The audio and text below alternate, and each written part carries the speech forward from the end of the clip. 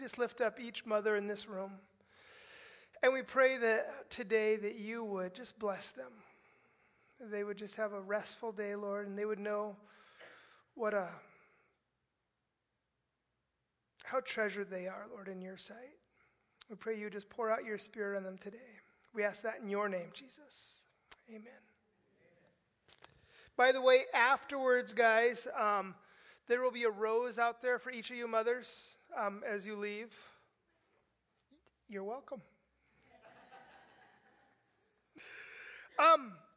So last weekend, you may have noticed my absence.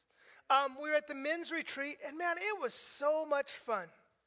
I thoroughly enjoyed it, and I hope to see you guys there next year. We went paintballing, had a bunch of great games. There was some great teaching. It was just such a good time of fellowship.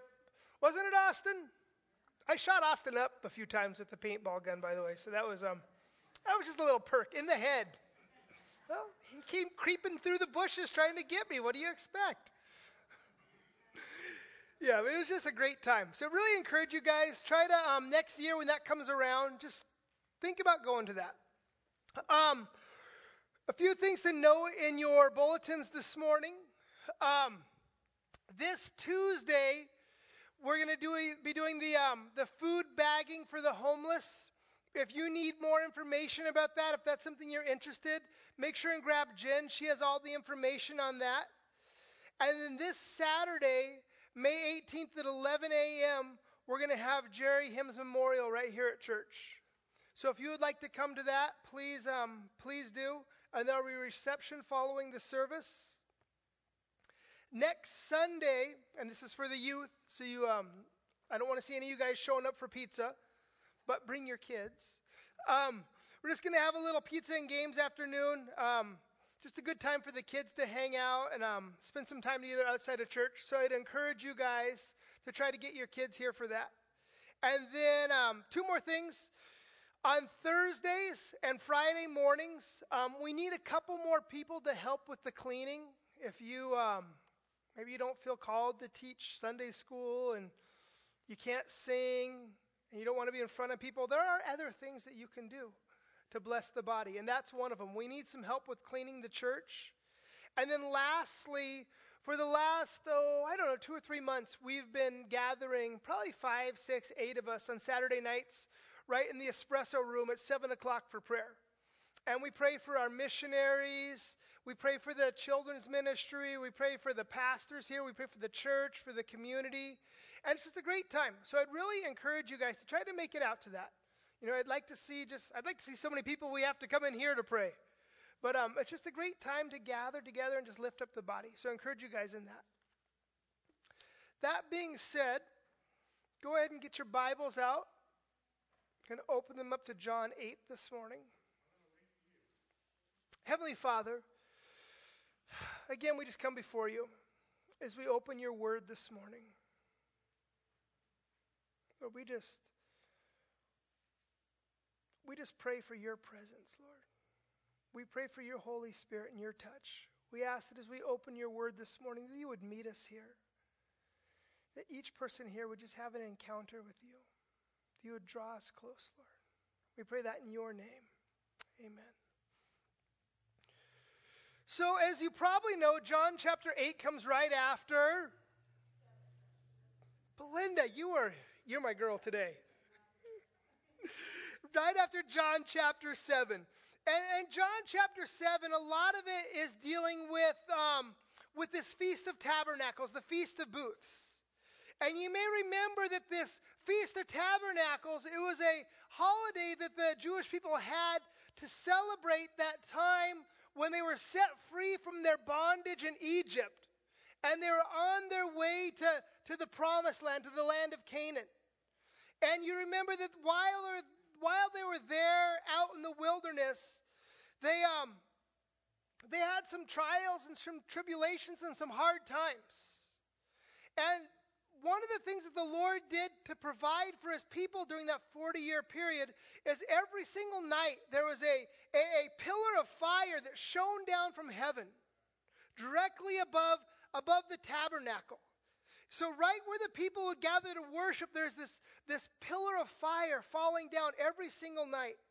And when the pillar of fire began to move, the people packed up their tents, they broke down the tabernacle, and they moved with it. And when the pillar of fire came to rest, they'd unpack the tabernacle and set it back up. And they would camp out there until the Lord showed them when to move again. So fast forward 1,400 years, as we're here at the Feast of Tabernacles, that's what it's about, commemorating that Exodus. And so during this feast, they have these 4 giant candelabras in the temple.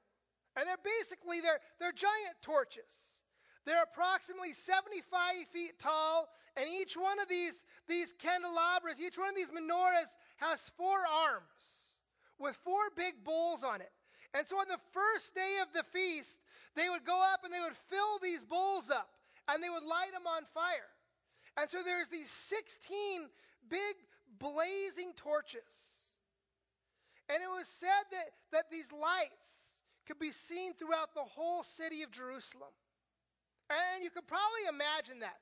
Jerusalem wasn't a huge city at this time. And the temple, it's already elevated, right? It's already built on a hilltop.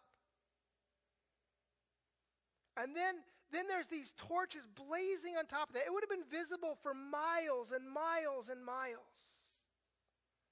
And so it was on the first day of Sukkot, on the Feast of Booths, that they were lit. And they burned throughout this ceremony.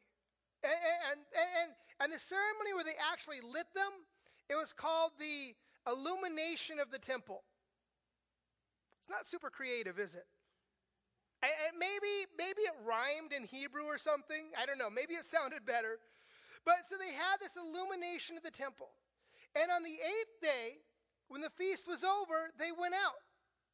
And so that's where we pick up the text here. The torches are out. It's the 8th day. They're probably still smoking a little bit. And we know from verse 20 and from verse 59 that Jesus is still here in the temple as he begins to teach. And so we pick up the text in verse 12. Again, Jesus spoke to them, saying, I am the light of the world. Whoever follows me will not walk in darkness, but will have the light of life. This is the second of 7 I am statements that Jesus makes in the book of John. He says, I am the light of the world. How many times have we heard this verse? How many times have we read this verse? How many times have we even sung this verse, right? But sometimes I think we miss sort of the cultural and historical significance. And it makes a big difference here, right? Jesus, we just read that he's in the temple on the last day of the feast, saying that. But when we understand that he's probably standing in front of these 4 huge torches that were casting light throughout the whole city, and they've probably just gone out. And he proclaims at that point, I am the light of the world, looking at these other lights that have been extinguished. And he says, if you want real light, it's me. And you can kind of imagine the situation. Remember when you were a kid? Some of you guys, it was a long time ago, so it's really going to tax you a little bit. But I wasn't talking about you. Remember when Christmas was coming? And the weeks leading up to Christmas, there was so much anticipation and so much excitement, wondering what was under the tree there. And finally, Christmas morning, you're up at 2:30 in the morning, knocking on your mom's door.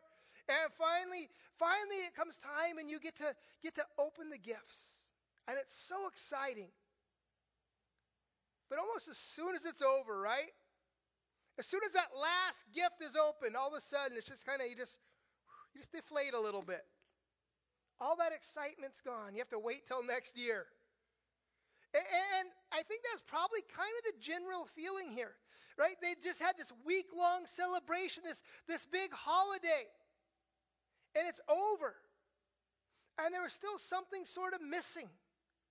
They still had this kind of void in their lives. The torches are out. There's nothing but a little smoke left.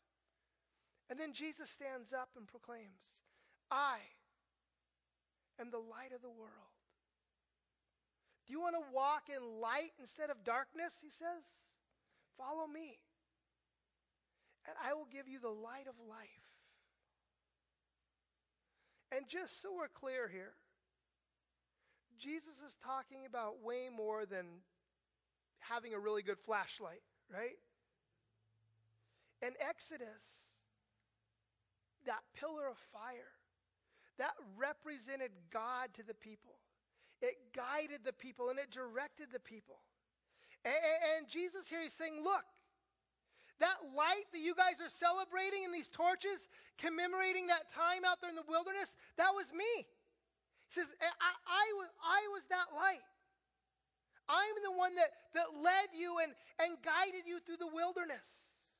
He says, I am the true light of the world. If you want to escape the darkness of the world, follow me, he says, and you will find life. You want to find something that'll last, Jesus asks. Do you want to find something that'll drive out the darkness in your life? He says, it's me. I am the light of life. And look what he says there. He says, you will have the light of life. So what is that connection between light and life? Remember in John chapter 1, verse 4, John says, in him was life. And what does he say? That life was the light of men. That's right. It's the life, John says, that gives light. The life that Jesus has. And the life that he shares with those who follow him gives them light. And that's you and me. That's us. That's humanity he's talking about. That we were dead and we were blind to the light until Jesus imparted that light to us by the Holy Spirit. And then we were able to see. Right? Then our spiritual eyes were opened. And God's Spirit poured into us. And I think that's what he's talking about here with the light of life. That light that comes when we come to Christ. When he gives light to the darkness of our souls. And so as Jesus says this in verse 13, the Jews understood exactly what Jesus is saying. The leaders got the point that Jesus was making about the pillar of fire in the wilderness. They got what Jesus was saying about his own pre-existence and his own divinity. And they say in verse 13, you are bearing witness about yourself. So your testimony is not true. Essentially, they're saying this. They say, look, you're making these grandiose claims that you're God. You're making these huge claims that you existed before you do now. But they said, but these claims, it's just you saying it. And just because you say it doesn't make it so. Right? Basically, their argument's this. You could say that you're Batman. But unless you show up with Alfred and Robin in the Batmobile, right? You're just going to be Bruce Wayne to us. We need some evidence. We need witnesses. Right? And we know that under Jewish law, in order for something to be true, there had to be the testimony of two witnesses. And so in verse 14, Jesus answered, even if I do bear witness about myself, my testimony is true. For I know where I came from and where I am going. But you do not know where I come from or where I am going. So Jesus says, look, even if it were just me bearing witness about myself, my testimony is true. He says, because I know my origins. I know where I came from, and I know where I'm going back to.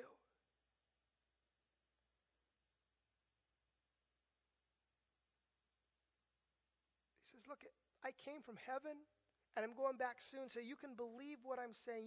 You can take my word to the bank. And he goes on in verse 15. You judge according to the flesh. I judge no one. Yet even if I do judge, my judgment is true. For it is not I alone who judge, but I and the Father who sent me. In your law it is written that the testimony of two people is true. I am the one who bears witness about myself, and the Father who sent me bears witness about me. So this is a little bit confusing, I think. Jesus says, I judge no one.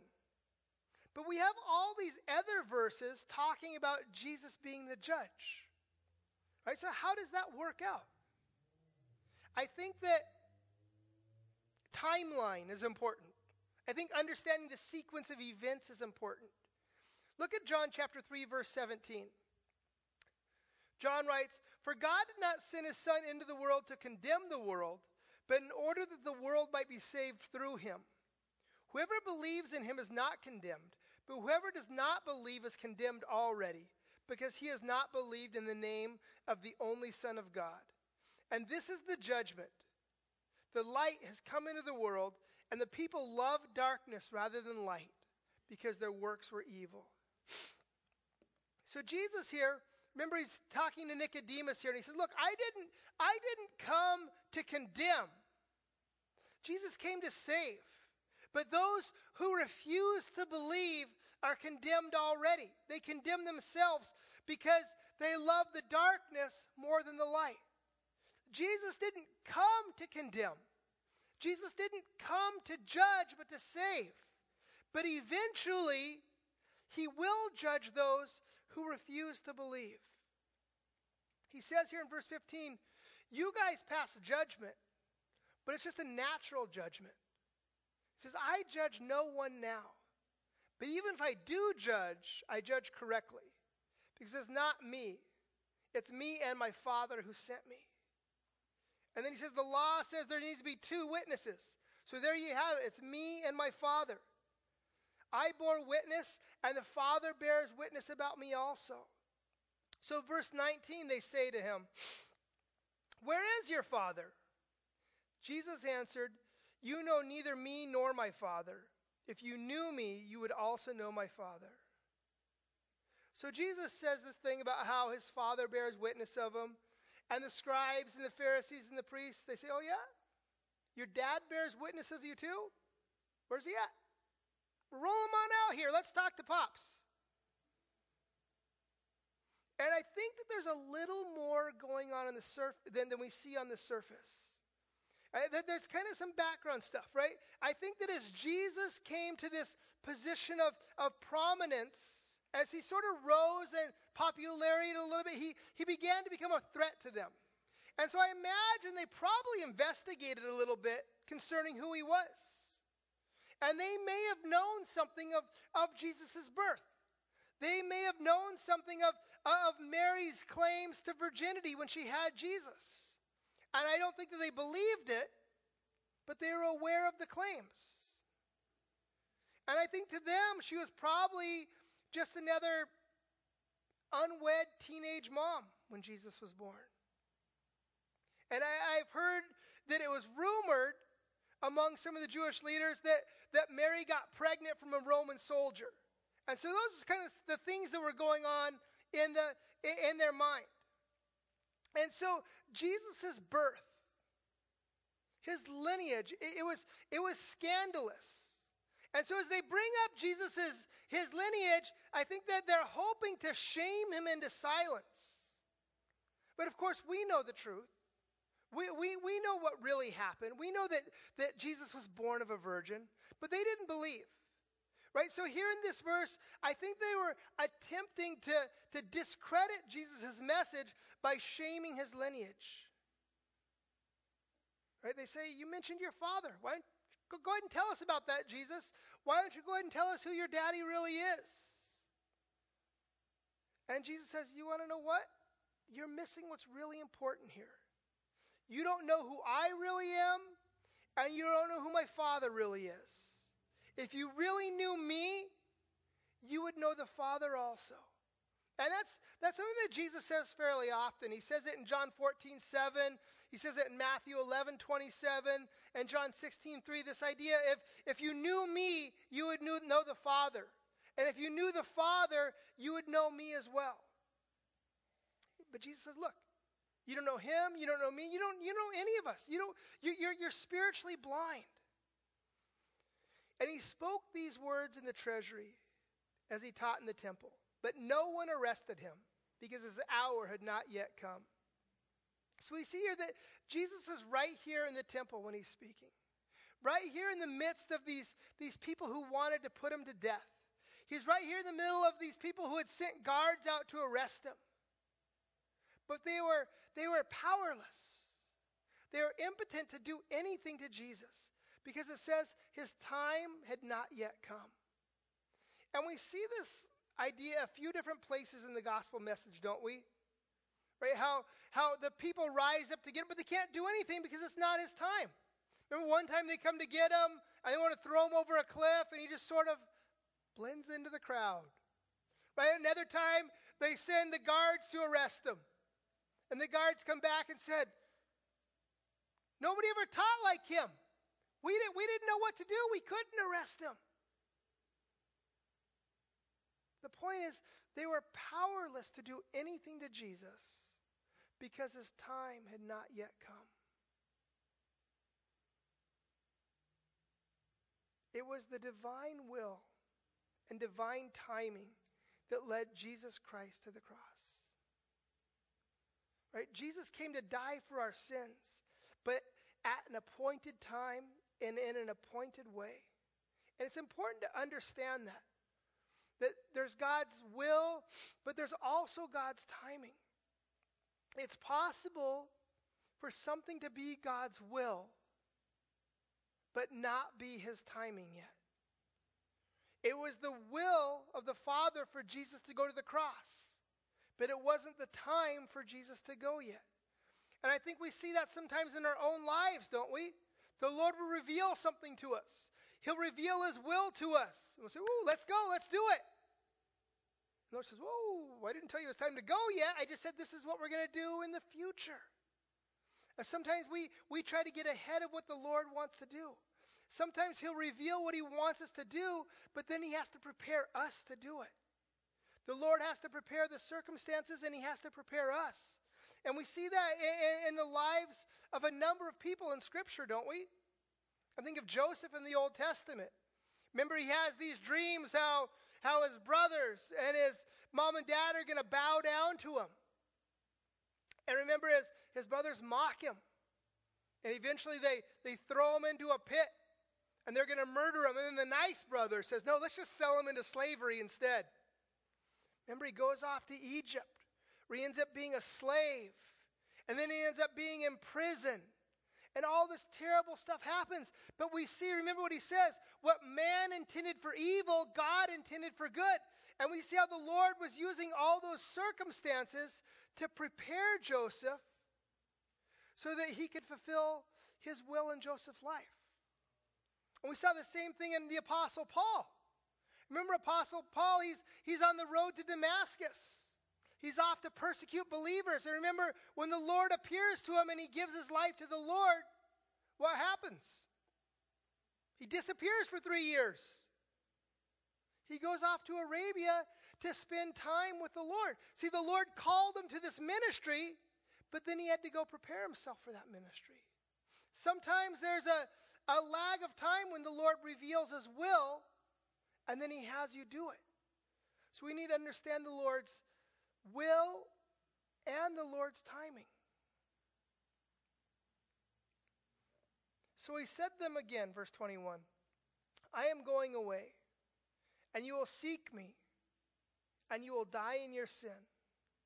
Where I am going, you cannot come." So we're starting to get into sort of the meat of the passage here. Jesus says, "Look, guys, here I am right now. I'm in your presence. But I'll be leaving soon. And you're going to look for me, and I won't be here. And you're going to die in your sin."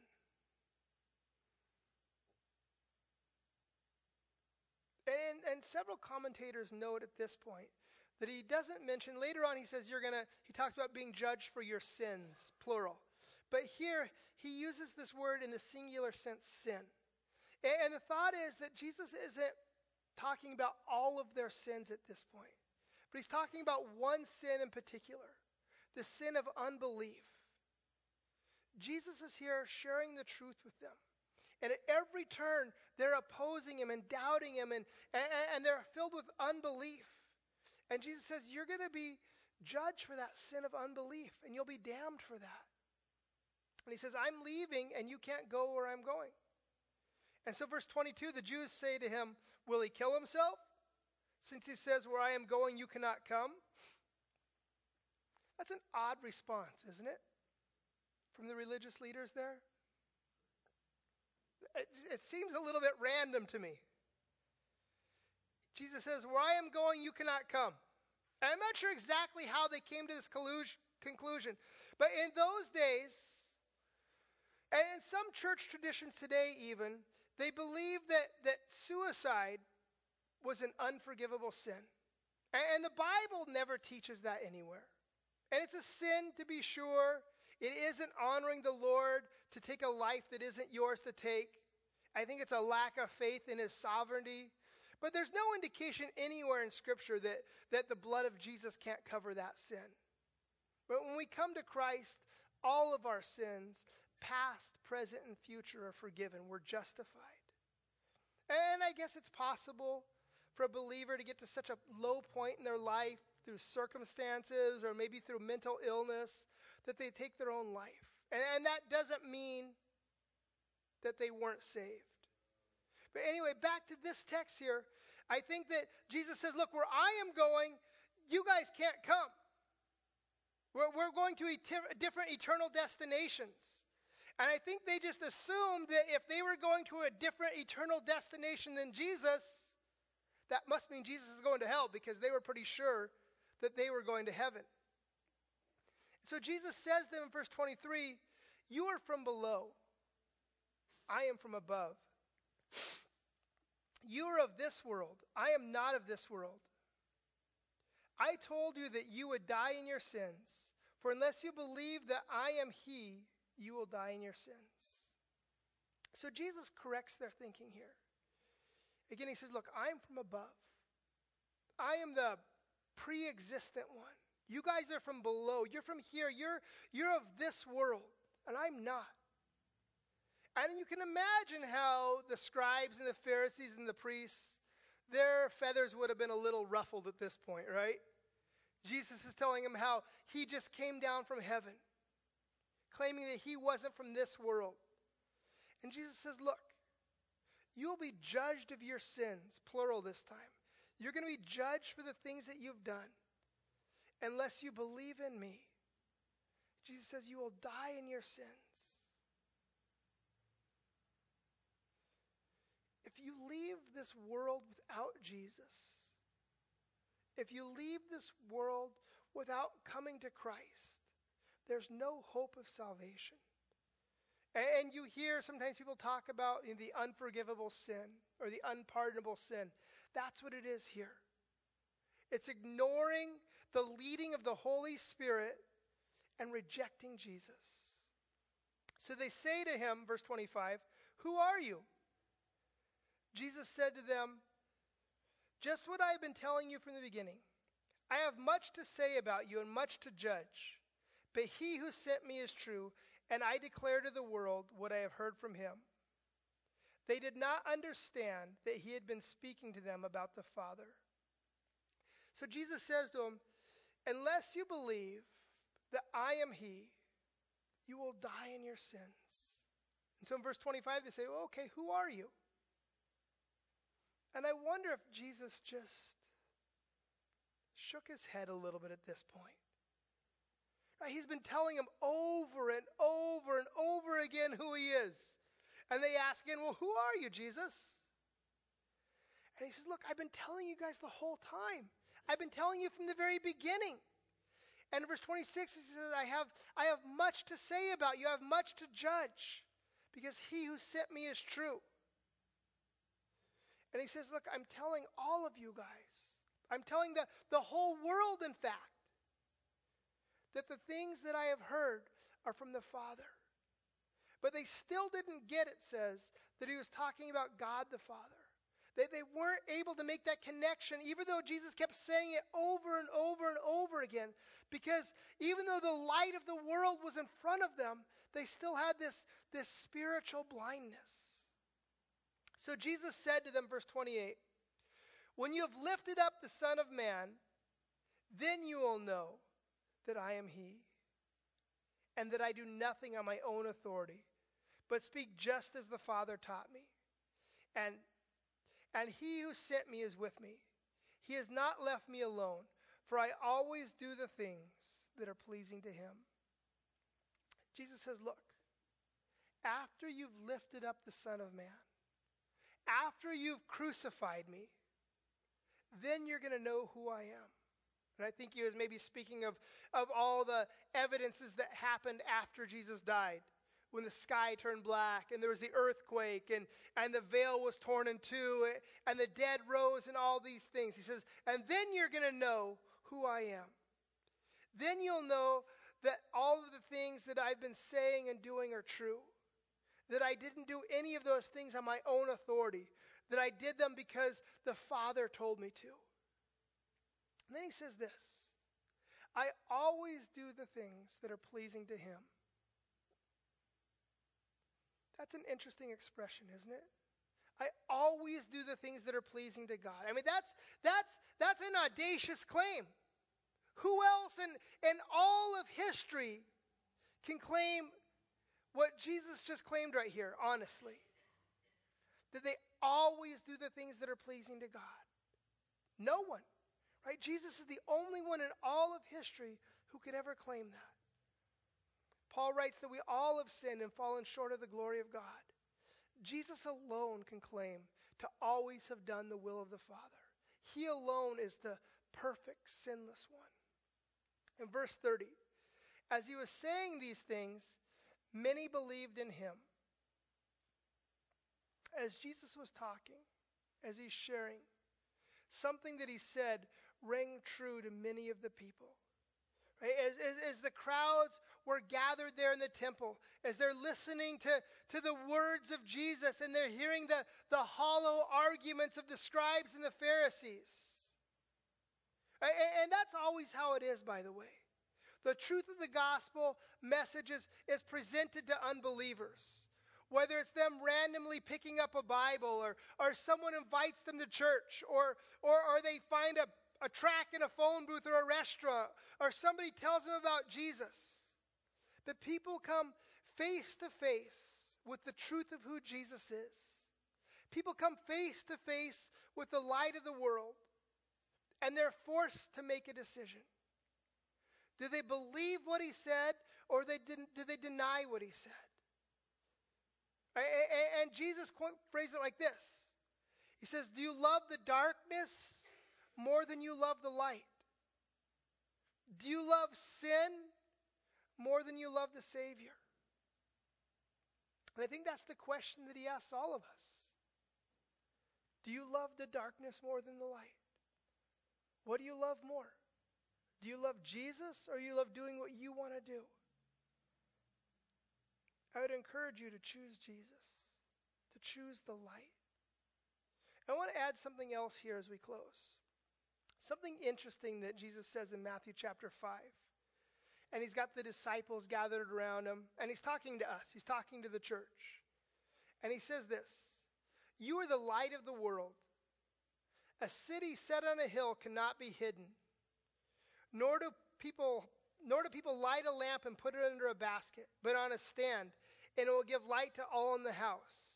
In the same way, let your light shine before others, so they may see your good works and give glory to your Father who is in heaven. So Jesus says this, we all have the light of Christ within us now as believers. He says, look, don't keep it hidden. Shine.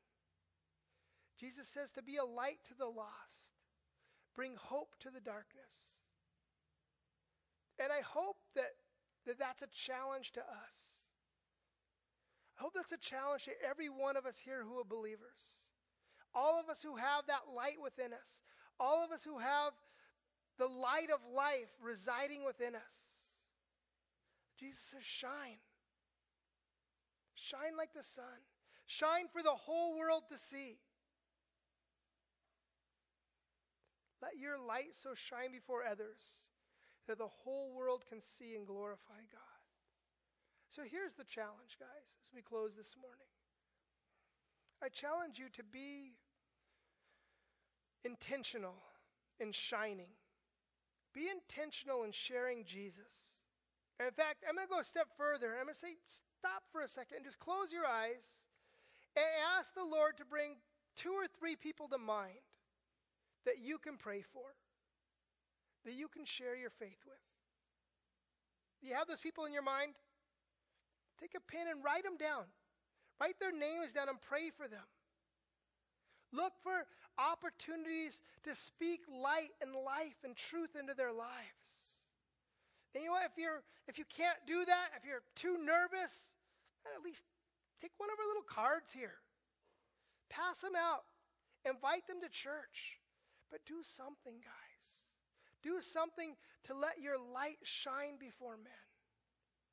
Jesus says, I am the light of the world. And because I am the light of the world and I reside in you, you go out and be lights in the world. Reflect me to this lost and dying world. Heavenly Father, we come before you, Lord, and we